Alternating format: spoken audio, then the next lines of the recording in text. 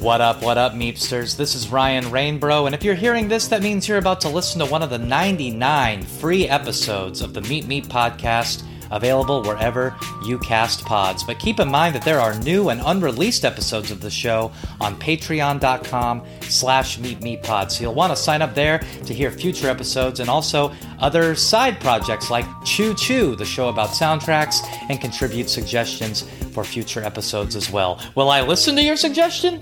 There's only one way to find out. Patreon.com/meetmepod. Bye!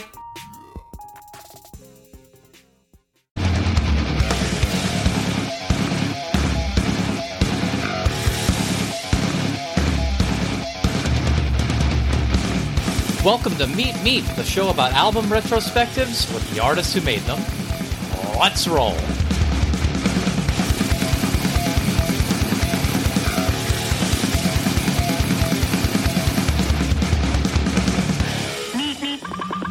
What up, Meepsters? I'm Ryan Rainbro, and today we're living with the pod complex as we discuss the Trustkill Records release, California, by the band First Blood.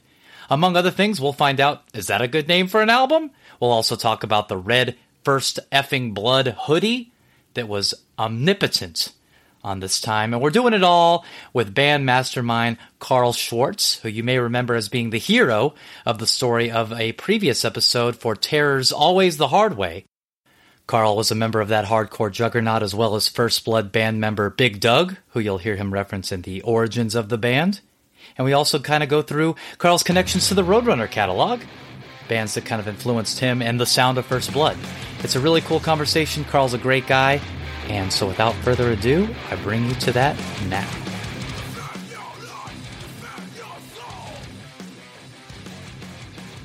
I mean, at that point, we had already been doing the band for 4 years, I guess. But Big Doug was the guy, I mean, he played guitar. He was the original guitar player in First Blood with Kyle and Tony. And we had already started the band after another band we'd been in together. This was like Sworn Vengeance days where we were, I don't know, trying to be a legit band, I guess, as the kids call it. I don't know. We were putting a lot of time into recordings and get shit together, and that fell apart. And so it's like, it sucks when you put a lot of effort into a band, like you really care about something, and then it just falls apart. And then I was kind of over it. I was gonna take a break for a while, and then Big Doug used to call me at work every day, and just talk whatever. And he's like, "Hey, I'm starting a new band." And I'm like, "Oh, great, cool." He's like, "You want to play?" I'm like, kind of like one of those things where I was like, "Nah," I was like, just feeling like down. And then he's like, "No, not playing bass or nothing or guitar. Like, you want to sing?" I'm like, "What?" Like, I've never done this before. Like, it got me curious. I was like, "Yeah, all right, I'll try it, sure." So it's like we showed up in a practice, more like a shed, kind of like a big shed up in the mountains. It was down south of San Francisco at the time. It was like Los Gatos. We knew some guy who had this spot where we can practice, and it was literally up in the forest, like literally First Blood style, like the movie when he runs up into the forest and there's nothing there, and all of a sudden there's this shed that's big enough for like a drum kit and some gear, and it's got some power. So I heard the first song, we Suffocate together. I was like, oh my God, okay.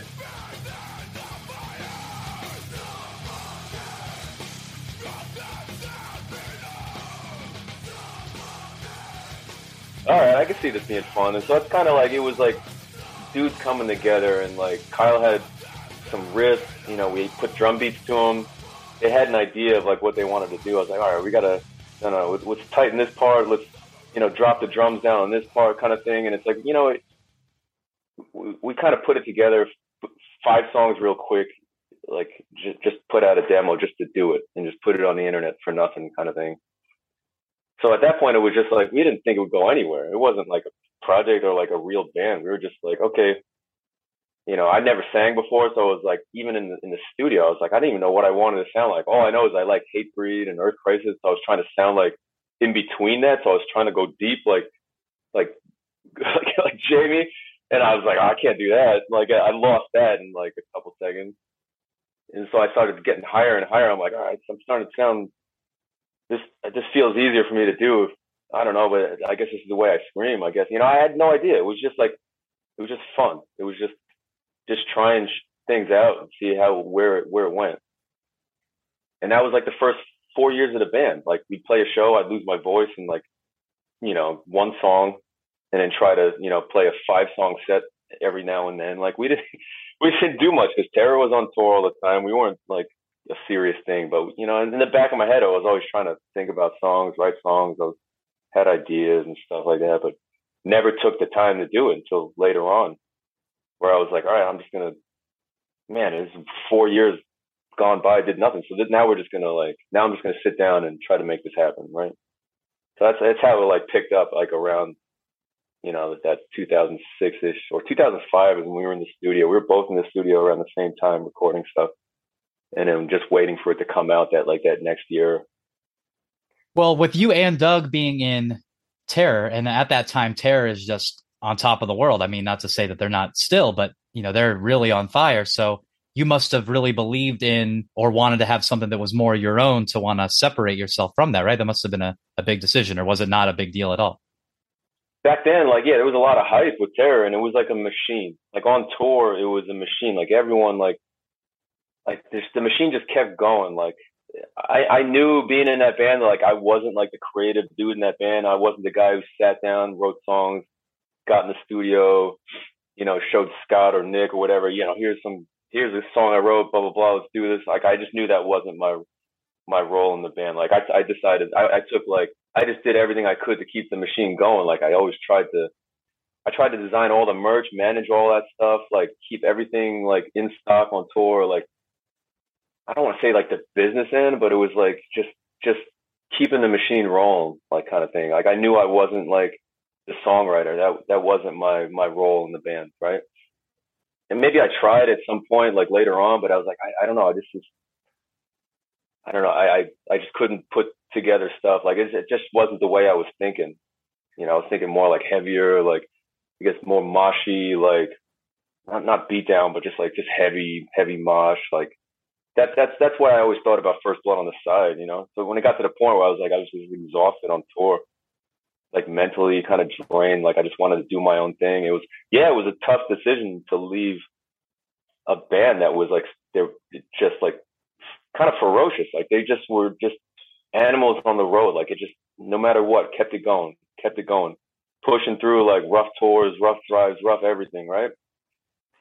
To do something now again from the start with maybe a little bit of hype because Trustkill was going to put out the record and stuff like that, but it was like on your own, like doing this thing now. It's like getting in the studio, coming up with, all right, this is the stuff you got to put out. This is the stuff you're writing. This is like your test, right? Now you got to put songs together that, are legit. Like don't just like throw some stuff together. But even with that like mindset, it was still kind of rushed. Like I got off my last tour with those guys at the time, and then I was like, I had to hit the studio right away. Try to finish demoing stuff out. And it was still like crazy. It was still a rush. I was still worried, like concerned about how I could scream like a whole album worth of songs, like with, I don't know, backups and everything. And never doing that really on my own before. So I was like, still at that point, trying to just find out what my voice could handle and what my voice was, There's so much uncertainty at the time. It's still, like we're just talking right now, I'm like 20 years into it and I'm still figuring out how to yell. Like back then it was like a panic. It was like, oh crap, we only have a week. We had 2 weeks in the studio and a week of it was like, I don't know, going over, editing drums and getting all the sounds and all that kind of stuff in the studio. It was like, oh crap.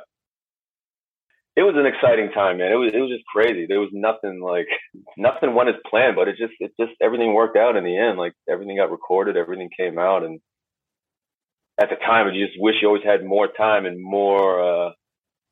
You always wish you had more time to plan and go over stuff and see it differently. But that's the way it was. That's just like a moment in time. That album is just, that's the way it was. That's how it came together. We'll be back after a quick break. If you love good music and good podcasts, you'll love Roots Music Rambler. I'm Jason Falls. My co-host Francesca Folinazzo and I talk to the singers, songwriters, musicians, and more in Americana, alt-country, bluegrass, folk, blues, and beyond. We share our own takes on the latest news in the space and recommend new music for you to explore every episode. Come get to the roots of the music you love. Find us at rootsmusicrambler.com or go wherever you get your podcasts and subscribe to Roots Music Rambler.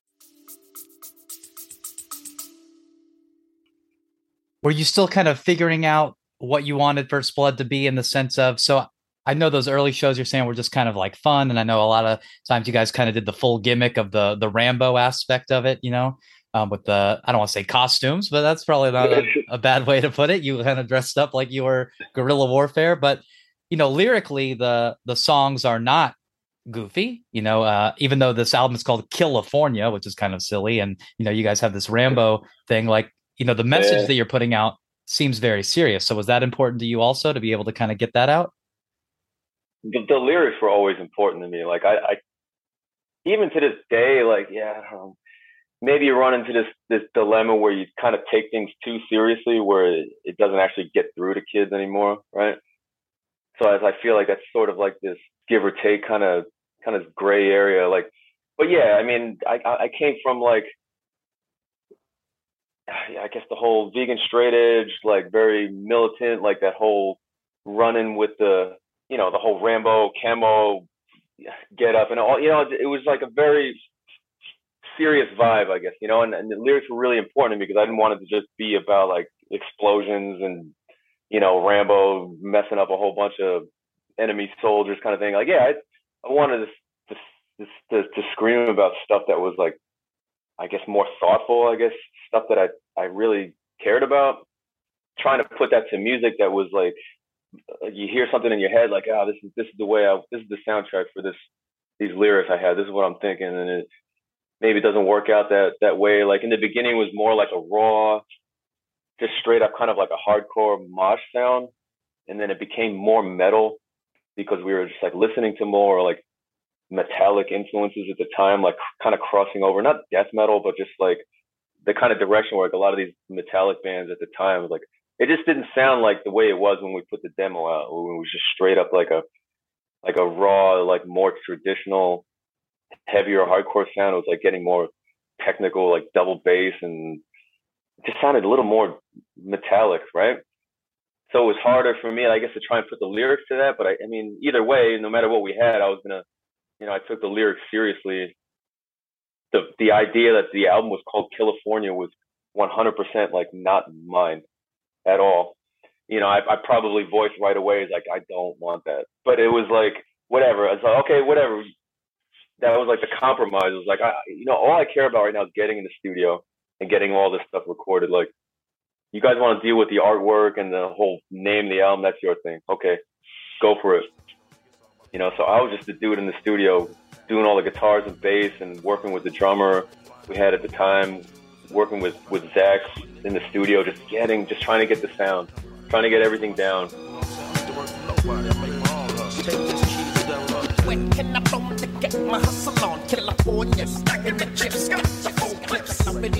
California was just like the whole, I don't know, this whole West Coast rap kind of vibe kind of thing going on that I wasn't a part of. Like, I just wanted to get the album out, just the lyrics, the music, all that kind of stuff. California was not me, but I mean, that's just what it is. That's what it is. That's what, you know, I mean. Was there something that you wanted to name the album that got vetoed? Like, what would you have named this? I don't know, to be honest. I don't know. I don't think I even thought about stuff like that. I just wanted to get the songs done. And at the time, I didn't even think. It was one of those things where dudes were dead set on, let's call it California, and they had this like stage this whole scene with like cops and dudes getting arrested. I'm like, all right, if you can pull that together, make it happen. We'll see. You know what I mean? But I didn't. That wasn't my focus at the time. I just wanted to get it done. I wanted to make sure it sounded good. You know, the lyrics were on point. As you know, at least for the most part, other than like some of like the, you know, the ridiculous songs where it's just like, you know, obviously just like a tongue-in-cheek kind of thing. But yeah, I was trying to look at the bigger picture of just getting the whole production the artwork and, I guess, I don't know, label stuff is always trying to do promos and marketing and get all that stuff ramped up. Stuff I still don't even really follow or understand right now. All I care about is just writing it all, getting the music done. So was that the idea for that layout, like the artwork? It was supposed to look like California is this hard place where there's cops and it's nighttime? It wasn't me. Like, our old guitar player Kyle worked at this like a rap label kind of distro. It's still there, I'm pretty sure, to this day.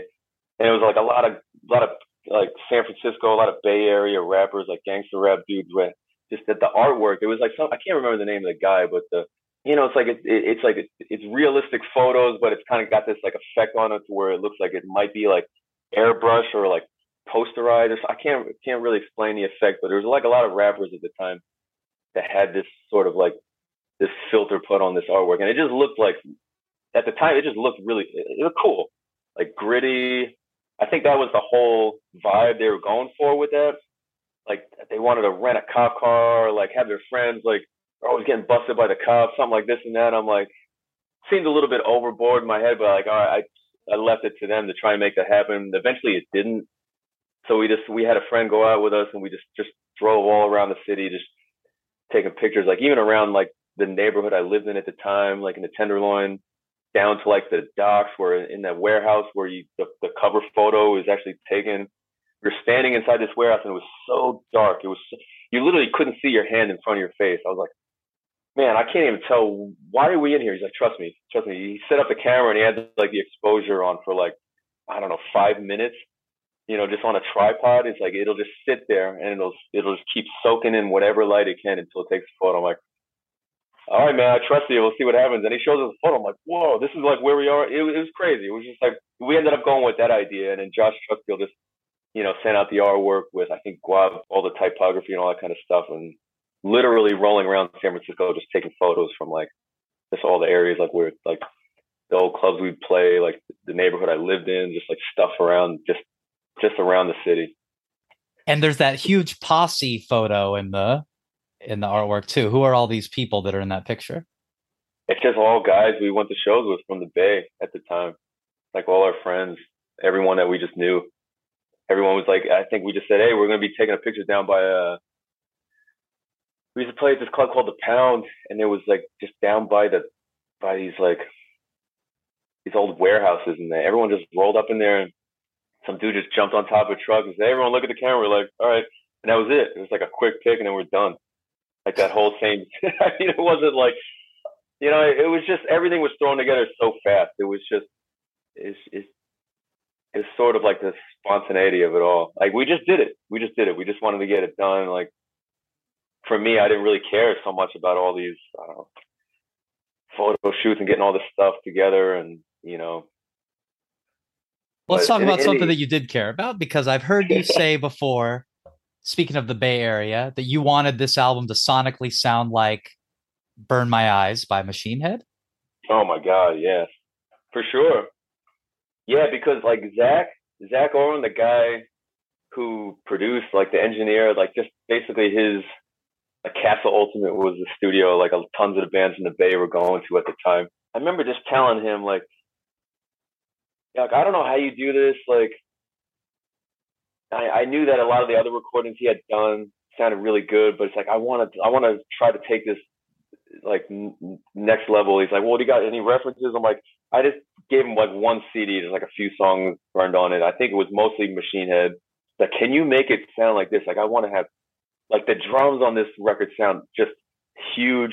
The guitars sound so crisp, like bright and crunchy. Like for that kind of recording for that time, I thought that like the production was amazing. Like ahead of it was just awesome. Like, I want it to sound like this. Can you make this happen? He's like, yeah, we can try. We'll do, like he's super chill, but the dude's like brilliant. He's like, I guess he used to like program video games back in the day before he got into like audio production and just, running that studio. And like, I mean, later on, like, I guess Machine Head did something, was it last year or during when they did that anniversary, like Burn My Eyes, like all the dudes were in Sharkbite Studio. That's where we ended up doing the drums for the album after that. but I'm pretty sure Zach was the guy who put all that together, like engineered that whole live recording session. So it was like, I mean, this is sort of like weird, like kind of putting the times backwards right now, but like back then I was like, I just want, dude, make the record sound like this as much as you can. Like, I think he did a pretty good job. Like, I think when I still listen to that now and I'm trying to like do demos like on my own, like at home here, like I always try to like, right, how can I at least even try to make my demos sound sort of like this, just to get me more pumped about like new ideas that I'm trying to record.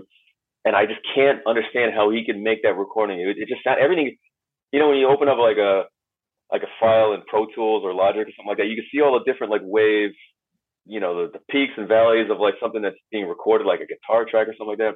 I would look at the master track of all the recordings from California, and it just looked like a straight flat bar. Like, I don't know how he maxed out like every single frequency he could to make it sound just tremendous and everything without like anything overloading. But the dude was a genius. Like he made something like songs we threw together kind of quick. Some were just older songs redone, but I think the fact that he tried to make him, you know, make that to like on that level of Burn My Eyes. Like I think he definitely was like a huge push for us. Like would have helped a lot. Like maybe some of those songs wouldn't have hit as hard if it just didn't sound as good as that's the way that guy put it together. Right. So that was a huge thing, getting the sound right. Even to this day, I would still listen to that and be like, man, this is an incredible recording. You know? Yeah, because the songs are, you know, kind of simple, but they sound just like devastating. It doesn't just sound like overly compressed or whatever, like kind of albums around this time did. Yeah, I guess when you listen to a lot of stuff now, like a lot of it has that really processed sound. But I'm not saying it's not bad. It's just like I think about a lot of it. Sometimes you feel like you hear it a lot over and over again. But when you hear a recording like that, I'm just like, I guess it's super loud and I guess punchy. Like everything just punches out really, really hard, but it doesn't sound like artificial. I think if we were to do another album, like again, I would love to go back to Zach again, just to bring it back full circle to like the first album, like get it to sound like that again. Well, you mentioned Hatebreed and Earth Crisis, which are obvious influences on First Blood, both sonically and I would imagine philosophically. And a couple of years after California, you do back when you're in like the FBI area, you're calling the fans of First Blood. We're in the FBI now. I vividly remember that. But you put out like a covers album, and it had Hatebreed, Earth Crisis, who both had albums with Roadrunner. We're talking about Machine Head; they were on Roadrunner. Were there other like metal bands or bands like that you were really into? Whether First Blood was musically influenced by it, were you personally into anything like that? For sure, all of that. When you listen to California, I was like, I wanted to have like a lot of like the chug and like really the fast kicking things that all match like the kick drum and have everything really synchronized. For me, it's like that's like Fear Factory style, right? That's exactly what I would have in my head. Roadrunner was definitely was a huge part of like my cassette collection, I guess you can say at the time. Like Suffocation, yeah, definitely listened to a lot of that. Like plus those dudes were Long Island guys, I'm pretty sure. That's where I grew up. Biohazard, Machine Head, Life of Agony. Was Obituary on Roadrunner, like World Demise, like when they were kind of like crossing over into like the... Man, that's so sick that you said that, because World Demise is my favorite Obituary, and I feel like it gets overlooked for those first couple so much. Yeah, like that, the groove, this is like the sound of that, like I can even remember they'd have these weird, like kind of like, it sounded like floor tom samples or something, like really processed. And then if you listen like later on, like the album after California, I straight up tried to rip off stuff where it would have like these little samples going from like left to right, and if you listen with headphones and stuff like that, just straight up ripping off like I want to do stuff like the way Obituary did stuff on that record, because it was awesome. You know, move your head and like this is like just the feeling you got from listening to that stuff. Like not necessarily like sitting back, oh, what notes are they playing or what are they tuned to or what gear are they using. It's just like the overall feel. Like yeah, all those Roadrunner records, like that was just like the story of my metal music days, like growing up as a kid, like a teenager, just picking up whatever guitar I could, like borrow a bass from somebody, try to figure out how to play that. And, you know, and then later on when that FBI record, like, I mean, I did that all on my laptop. That's like my first thing, trying to figure out how to like just really record stuff. And then I would just, you know, just do the vocals wherever I could. But it was a lot of that. I mean, did a Biohazard song, No, the Urban Discipline.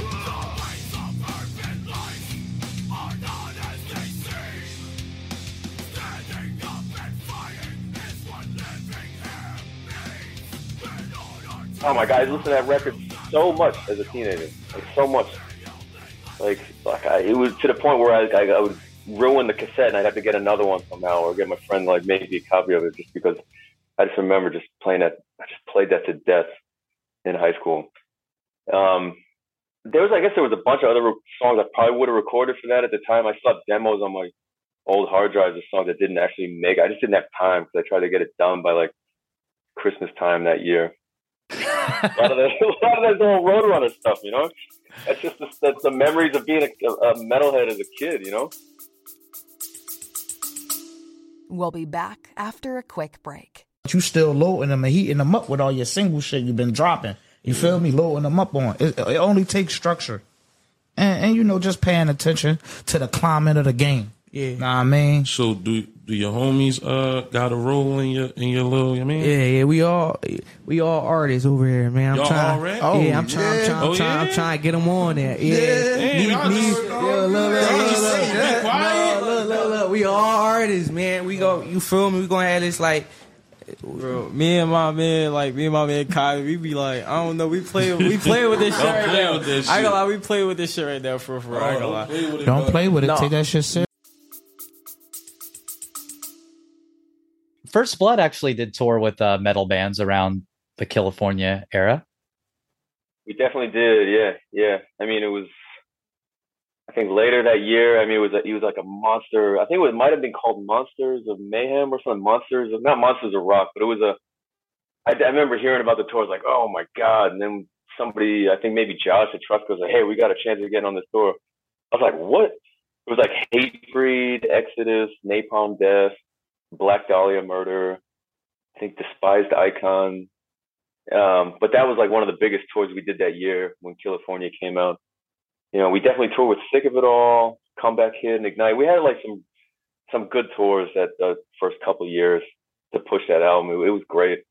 But definitely we shared the stage with like a bunch of metal bands. And I think kids just liked it because it was heavy, you know? It was different. Like Hatebreed brings out tons of different kids. I think at the time, I don't know how about so much now. Maybe I just don't pay attention as much. I just go out there and just try to yell at kids and just feel better when I'm done. You know, but back then, like, I guess when we played with metal bands, like, yeah, I think it went over pretty good for the most part. You know, I think just kids just wanted to come out and hear something heavy and forget about life for like, I don't know, a few hours and then go home again.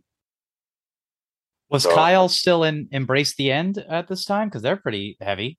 Yeah, I mean, at the time, that was all right before First Blood started, right? Like Embrace the End was super heavy. That whole kind of like really old Unearth vibe, that Undying kind of vibe, like you kind of classify them as a hardcore band at the time, but they were just super metallic and crazy. And all of a sudden they drop into some breakdown and be like, oh my God, like how do these guys think of this stuff? It takes like something crazy in the brain to write like music and stuff like that.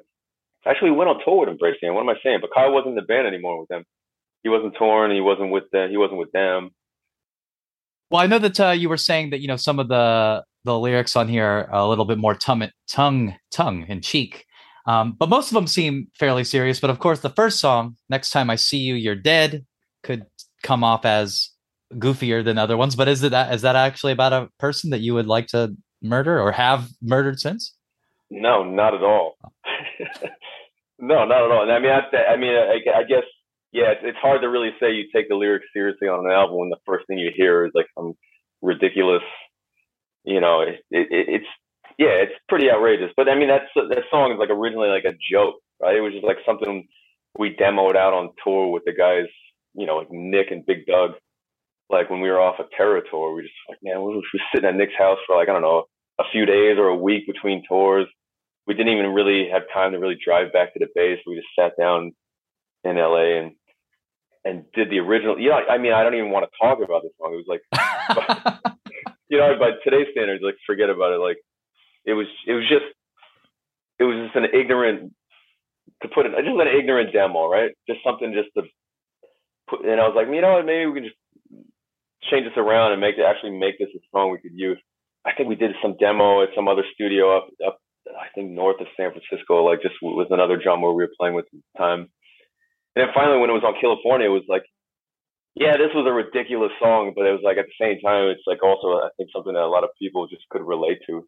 I think it went from being like a ridiculous, over the top like song about just like, you know, killing, beating people, like just being ridiculous to like, you know, like just trying to think about all the times and the places and the people in your life that kind of, you know, have rubbed you wrong, and it's like you just forget about them, just forget about them and move on, and like just as if they were dead, kind of thing. You know, trying to make an over the top song that was like sort of like irredeemable into something that could be, all right, some kids will scream that out loud, and then they'll hear like some of these lyrics behind it. It's like, yeah, I can relate to this crap, you know what? But for the most part, I would say most of the lyrics on that record, aside from like the first two songs where like it's sort of like these ridiculous or like First Blood lyrics, like lines from the movie basically put into like a metallic mosh song, right? I mean, the rest of them sort of like dabbled into politics, like a little bit into this sort of like, you know, this vibe of something more than just what goes on in a mosh pit or like in a, you know, like a whatever scene drama or something like that. It was trying to talk about some bigger things, stuff that I would think about all the time. Like, man, this is stuff I just want to yell about and get off my chest. Looking back now, it's like, yeah, I mean, yeah, it was just important for me at the time. Just think about stuff like that, some stuff that I took seriously rather than completely making it, you know, just like a movie quote kind of gimmick. You know what I mean? Well, there's definitely nothing cooler than saying your own band's name in a song, and I mean that sincerely. So the fact that you have a song called First Blood, and then you just say First Fucking Blood in it, which you continue on in the next album, you're like, oh, we need to bring that back, because on Preamble, you also say First Fucking Blood right before the breakdown. That's actually very sick. And what's also sick, that whole beginning of the song is sick, because it starts off, you can hear you take the breath before you just scream. Yeah. That's cool. Then you just scream a non-word and then say First Fucking Blood. I mean, that's all my favorite things at one time. I mean, I wish I could tell you that was all planned, but that was I can guarantee you that was just some. I want the song. We'll just start the song off as pissed off as we can. So I just scream as loud as I can, and you got to like suck in everything just to get all that breath for something like that.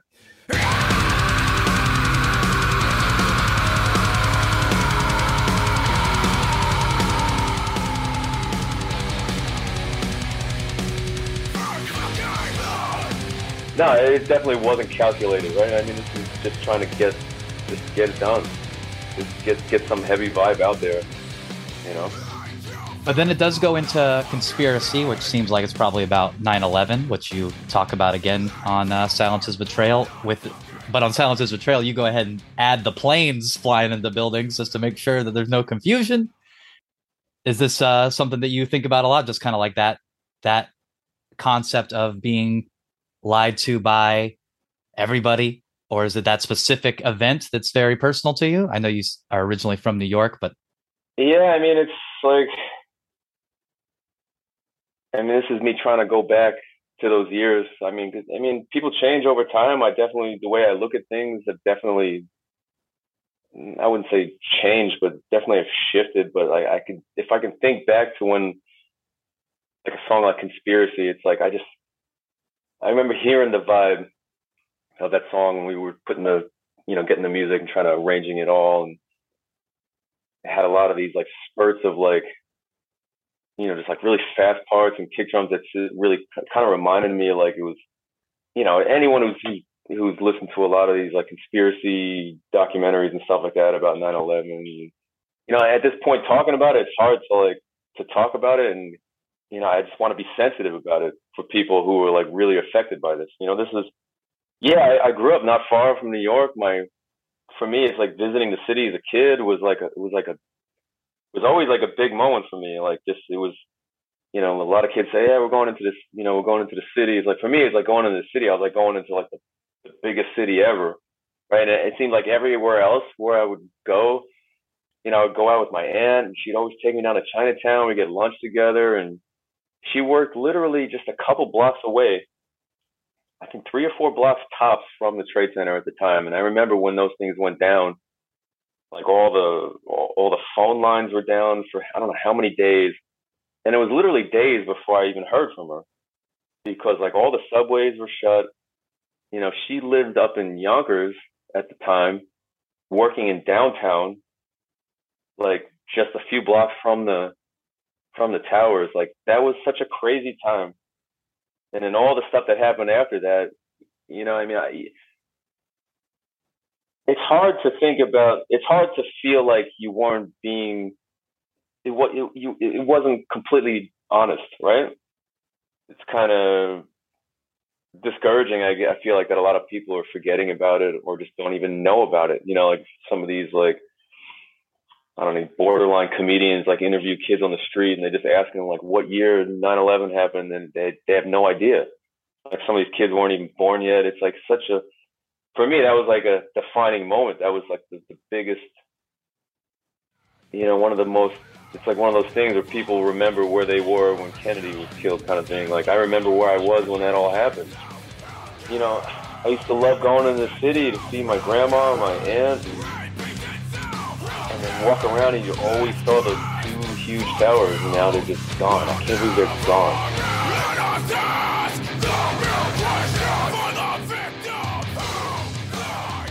I don't know, I think a lot of it was just anger, a lot of it was frustration about like, how could that happen? How could anyone let it happen?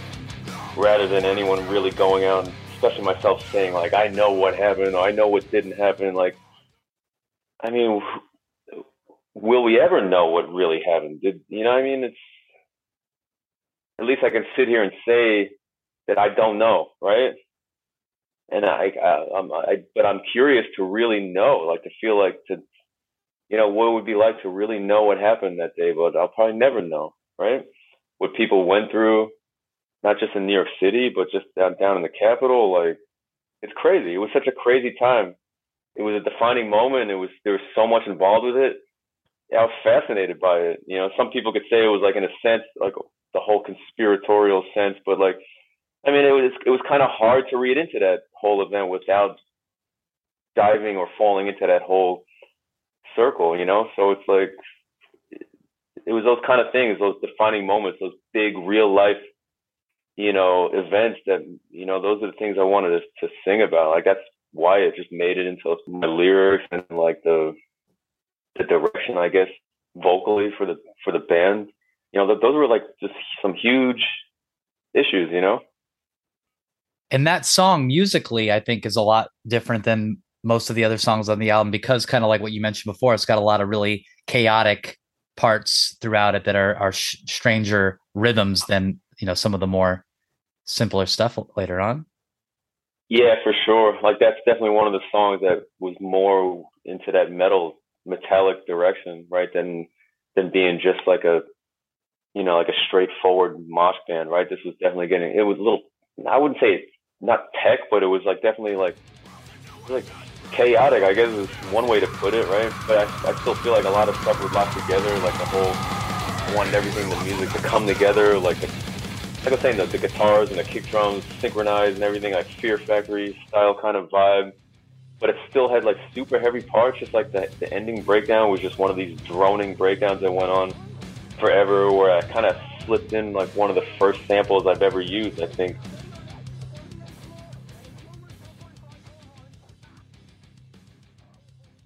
On a First Blood album was like at that moment, besides the demo with all these like the Rambo samples and stuff like that, but like definitely diving into those like more serious kind of samples. Like it was like a recording from like the firemen who made it up. I can't remember what floor it was, like on the South Tower, where they thought that they could, the fires that they saw, they would be able to put them out with like a couple lines, blah, blah, blah.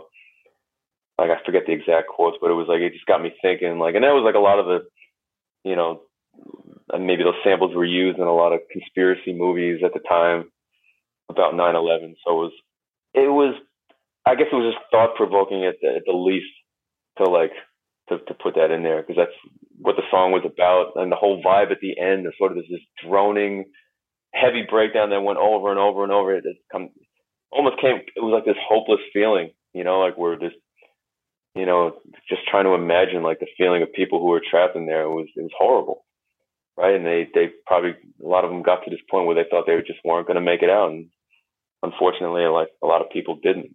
The song Unbroken, which was on the EP and also is kind of like the last song on here, probably the sickest song too, always reminds me of when you had that drummer that had Vegan X tattooed on his neck. Yeah. And then ate cheeseburgers and drank beer. But he was on that show, Parental Controls on MTV. Do you remember that? Yeah, that's the first time I thought of that in the ages. Yeah, dudes or girls or kids or somebody would come up on like random tours like, hey, wasn't your drummer on this show? I'm like, I don't think I lived anywhere at the time, so I definitely didn't have TV. So I was like, man, I don't even know what you're talking about. What? He's like, yeah, it's some show on TV or MTV. Like, doesn't MTV play music videos? I'm like, no, it's a show where they try to like date some, somebody and meet their parents. I'm like, all right, yeah, I don't know. I didn't know so much about the show, but I get what you're saying. Like at the time, I mean, what the song's about, or like the whole vibe, like. Well, what the song's about? I mean, he ended up kind of like personifying, like, yeah, like. Yeah, I guess it's a bit prophetic, or the incorrect use of the word irony. Like, I don't know. Like, yeah, I mean, that was like one of the raw like vibes of like the demo eras of like writing songs. Like the whole, just like straight in your face kind of lyrics was like definitely that whole straight edge vibe, or that vegan vibe, or that like sort of militant vibe, the whole tongue in cheek thing, but at the same time, like just actually being pumped about it. You know, dudes will like go out and live their life and wave this flag about what they're all into and how they. And, I mean, I'm not making judgments on anybody because like when I see things differently now than I did when I was younger. Like I get it, people change, and people. It's a weird way to put it. I saw Youth of Today. Like of all the times we've done like festivals and stuff like that, seeing them I never really saw them. Right, I never really actually sat down and watched the whole Youth of Today set until like a few months ago, and I was like, wow. Like I had this like imagery in my head about how Youth of Today looked like, in the 90s. Like you used to see all like the album covers. It's like the fist in the air, the high tops and the jumps and everything. And then like, here I am seeing them now in 2022. I was like, wow. And they killed it. Like there was tons of people there. And he said something on stage. Capital said something like, yeah, man, it's like, one thing I've learned after all these years is like, we put so many labels on ourselves and each other. Right. And all it does is just gives another reason to like separate people. Right, by different labels. And like I had already been thinking about this in my head, just like in my own experiences for years and years. Like I'm this, I'm that. Like I'm vegan, I'm straight edge. Like, and I feel like in the end, like that definitely alienated so many people. Right, like I think maybe some people felt trapped, or some people felt like unhappy, and especially a lot of people who were like super militant about stuff and super extreme. They ended up going like in the other direction, like I don't know, out of defiance or just out of I don't know, some malfunction in their brain or something. Like I don't know, like just something. A lot of these labels, like it tore people apart. And I don't know if that at the time of writing Unbroken, it was like sort of like holding contempt, or like you were just like you were calling out people who sold out. Like what does that even mean anymore, right? But like thinking about how like a lot of times these labels like kind of like put people in these positions where they felt like, all right, now that they have to uphold like I don't know, this image of this persona or these values, and just that they didn't really want, that wasn't them, right? So they were just putting on this sort of like act just for like public appearance kind of thing. And I get it now, right? But at the time when writing a song like that, all you want to do was just point your finger at someone who broke, who broke down. I guess it's sort of like a younger version of me feeling justified thinking like that, right? Because it's like, oh,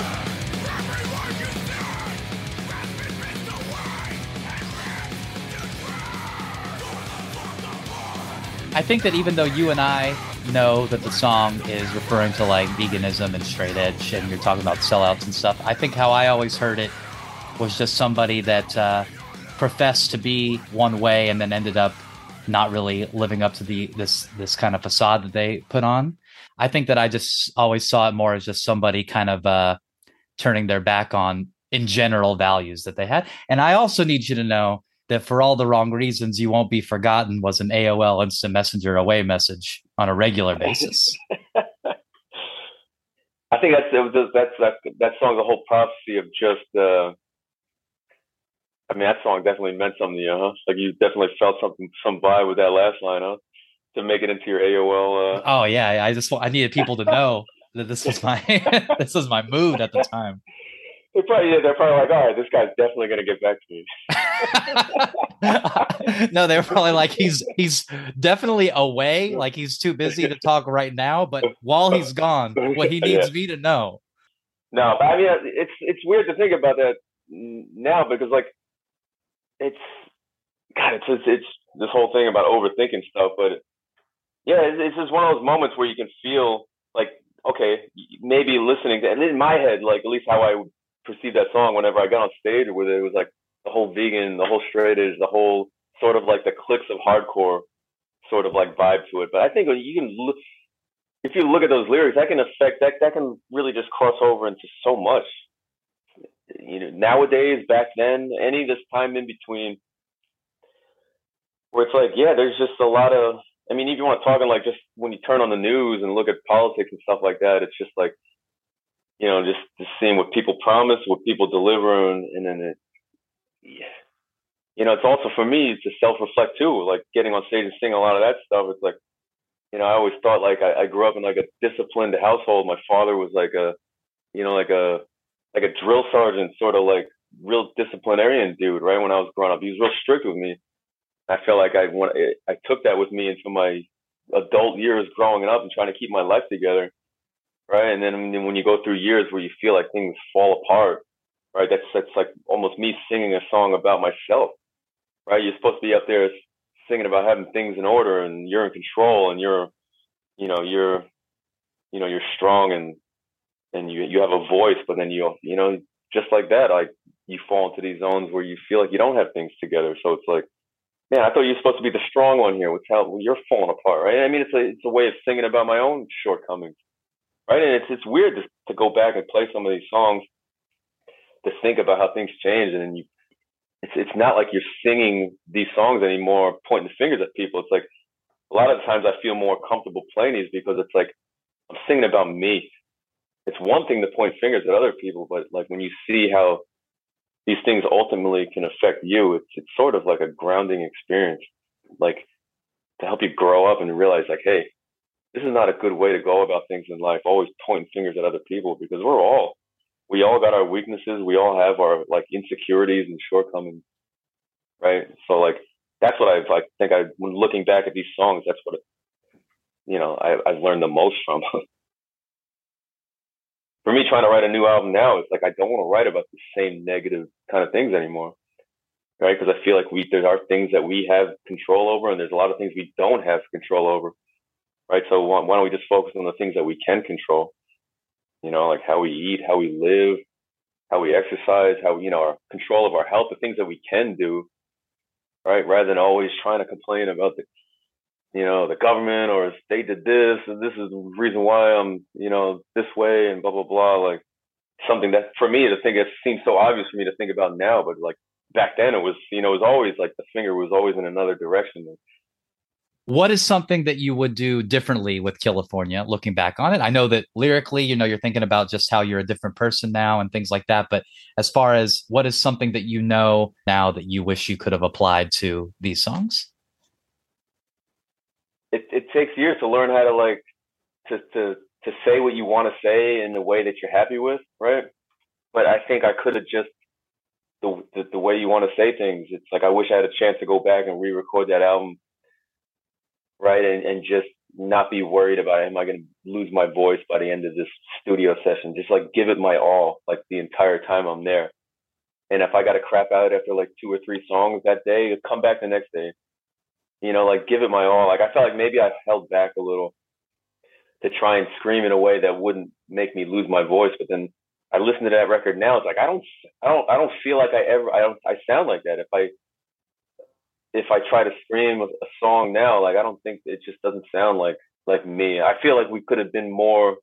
It was too try to make the songs too polished before we got it done. Like I wish we had some of that sense, that vibe of the demo when we just, man, this is it. We just put the song together quick, and it was just raw. It was fun. You know, it wasn't necessarily spontaneous, but it was just like, it was just straight energy. I guess those would probably be the biggest things I wish I could change about that. You know, other than like, I probably wouldn't have named it California, but I didn't have any idea what else to call it. Right. So it's like, when it comes down to just like the whole delivery of it all, I just wish it was more intense, I guess, you know, and it's like more, I don't know how you put it, like genuine. Like if I'm going to go in there and sound like I'm screaming, I should just go in there and belt it out. Right. Not try to like hold back. So I'm not dying, you know, by the end of that day. So I have room to do another, whatever, 5 songs the next day. I don't know how many, 2 or 3 days I had to do that whole thing. It sucked. I just wish I could have just, you know, it was a learning experience, man. Like it is. That's just like a moment in time right there. The way that came out is just the way things were at the time. What is something you like about California more than any other First Blood record? Probably a lot of the same things I was just telling you now about like what I was dissatisfied with. Like I think as time went on, it became even more like OCD, more overthinking, overanalyzing songs or lyrics, or rather than just focusing on the vibe. I think the next album became like way more like, I guess it was, I put a lot of thought in the lyrics, but I also put a lot of thought in the music, where everything was like drawn out and built up, and, you know, long intros, and a lot of it was just like being a nerd and sitting on a guitar and like riffing something out. It's like, oh, I want to include all of this in here when it didn't need to be there. Like I thought the whole point was just to deliver and just slam like in your face sort of like vibes to people with the music and everything. And I think maybe that was a little lost. And that's what I liked about California, because it still had maybe a little bit of that rawness. Not as much as I wish it had, but it had definitely some more, I guess, of that just like raw energy than some of the later albums. I mean, I think that was like the only era where the band was actually in California, right? Where most of the guys were, you know, together in a sense, right? It was a fun era. We definitely had relationships that were fun at that point. Living in the van, being on the road, trying to make it happen, trying to unite, like lead people with a common kind of goal together, right? That was the challenge, because it's like when you're part of a machine that's been going for a bit, and you just know that you just do what it takes to keep it going, right? Sometimes it was just like, it was hectic, or dudes are yelling at each other, and that's what got people in line to make things happen, and then dudes to, you know, to make sure they were rehearsed, or they had the mindset that, hey, we got to go, it's go time, let's go. It was like probably the shortest era of the band where we actually tried to be a band, right? And it really, it got to the point where I realized it just, that wasn't meant to be with this, right? Because when it came down to writing and recording, there was only really 1 or 2 people doing that. And no one else really did or wanted to, right? And that's, for me, it's like, could I have been a better motivating factor to try to be like, hey, I thought we're trying to live this, and we're trying to like, you know, we're trying to say something, we're trying to get on the road and do something, like, yeah, let's step it up. Let's try to get some more ideas on the table. Let's try to like, what are we trying to do here? Like, you know, try to create some sort of like some mission, you know, like that's what was like, where it ultimately fell apart, where I was like, man, it's hard leading other people when I have all these ideas and I just want to put them down. It got to the point where I just put them down myself. Well, you have this too. I was thinking about this earlier, that if like a piece of merchandise could go platinum, that red hoodie would be. Oh my God. It would have a plaque. To this day, yeah, there's kids. How come you don't have that red hoodie every tour? Almost every tour. Do you guys got the red hoodies? Every tour. I can't believe it because it was one of the most ridiculous things. It's like a parody of a hoodie. It's. I mean, we literally had kids. Like I remember we played a show. It was like one of these really random shows. It was like Ohio or something. I don't know. Like there was a venue with another venue across the street. There was a line of kids to get to our show. There's a line of kids to get into another show. I think it was like Born of Osiris or some like real, like a different scene, like a tech metal, like progressive metal. And we had some like just, I don't know, dumb mosh bands playing together across the street. Kids came over when they saw us like unloading the trailer, right? And I guess a box of merch tipped over and a whole bunch of these red hoodies fell out on the sidewalk. And a bunch of kids came over from across the street from some metal show. Hey, you got those red hoodies for sale? And they just wanted to buy this hoodie, having no idea what it was or the band or anything. They just wanted to get this hoodie, right? Or it would be some other kid coming up to the merch. He was like, "Hey, man, I got sent home from school, and when I got home from school, my mother burned my hoodie. So can I buy another one?" Or something. Or the cops came into this restaurant where I was sitting, and they wanted to kick me out because I had this vulgar expletive kind of. It was like this ridiculous, bright red, outrageous piece of merchandise has lived on for all of these years, and it just will never die. When the bomb hits, all that will be left are the cockroaches and the red First Blood hoodie. Yeah. Forever living on. I don't think there's like a ubiquitous merch item thing that happens anymore, but back then there was that Man Overboard Defend Pop Punk shirt. Yep. And there was the red first fucking they drew first, like just the fuck word was all over this hoodie, and everybody had one. Yeah. For no reason. I would never wear merchandise with the F word on it. I would never. I don't even know how it happened, but I never even wanted to use vulgarity on merchandise ever, and it went from that frame of mind to crossing over. Like literally, it's not like a baby step. It's like jumping off the Empire State Building, and it was like to the brightest garment you can choose, and it said "fuck" on literally every appendage, like the front, each arm. I think it said "fuck" on the hood. It said "fuck you" with an exclamation point. Like it's fucking ridiculous.